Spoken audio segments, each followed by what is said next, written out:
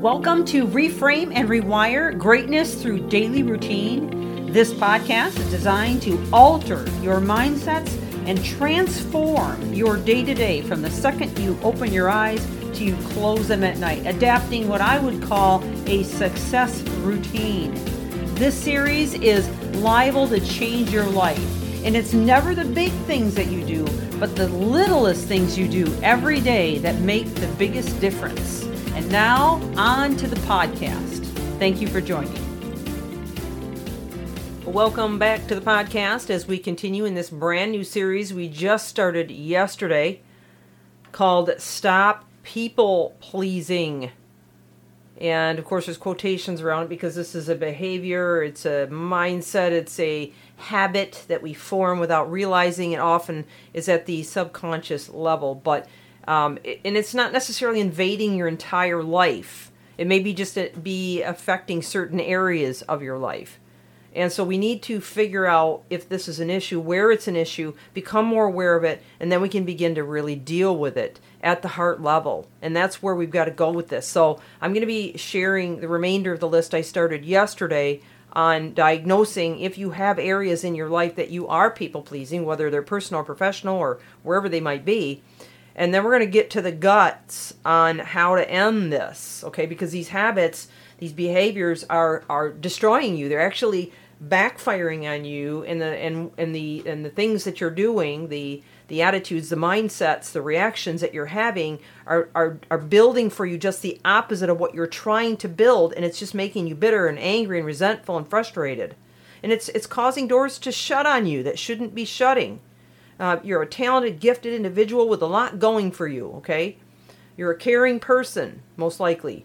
I don't know you personally, but I'm assuming. Otherwise, you'd be listening to this. But the people-pleasing mindset is crushing you, okay? So let's get back to that list. If you missed yesterday, I would encourage you to go back and listen from the very beginning. In fact, stick with us through this whole series. I think it'll really help you. Remember, each of these is only about 7 to 8 minutes long, so it's not that hard to keep up with it. You can listen in the car. You can listen while you're getting ready in the morning. You can listen in the shower. You can listen while you're making your breakfast, eating your breakfast. There's a number of times you can listen to it. All right, so we are on the next item here, and I'm going to call it number 3. You don't schedule any time for yourself. Now, hold on a minute if you're thinking that's silly. Okay, or if you're thinking, there's no way I can spend time on myself, I do not have time. Just listen to me, hear me out on this, okay? Because if you want to get rid of those feelings of resentfulness over everything that's sucking up your time, this is going to be part of the cure. And we're going to get to some specific ways in which you can win in these areas, okay? But just hear me out on this. So if you don't schedule any time alone or dedicated time to do the things you enjoy or that you need to do, then you're going to become resentful of those things that are taking up your time. Even if you do have time alone, if you're asked for something during that time, you'll end up just making yourself available and then discounting it. And that makes you a people pleaser, okay? So you've got to protect your time on those times.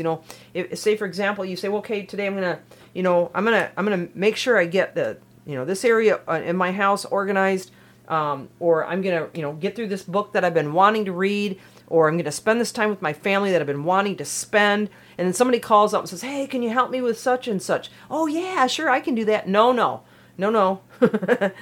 That's where we got to start drawing the boundaries, the line in the sand, okay? And believe me, you're going to feel better in the end. And let me ask you a question here before I even go on, because I want you to get some clarity on this in your own heart and mind. If you call somebody up and you ask them if they can help you with something, and they say, no, I'm really sorry, I've already committed to this with my family, or I've really been wanting to finish this book, I'm so sorry, catch me another time. Are you going to be offended by that? Chances are, no, you would not be offended by that. You'd just say, okay, no problem, I'll just catch you another time, right? Or they'll say that, they would say that to you. So please understand, you got to put your shoe on the other foot sometimes, see from the other person's angle, how some of this stuff you're doing, you just do by habit, by the mindset you've created that's destroying you, okay? The next one is, and it piggybacks from that one, is you feel guilty when you do set boundaries. You feel as though others need you more than you need yourself.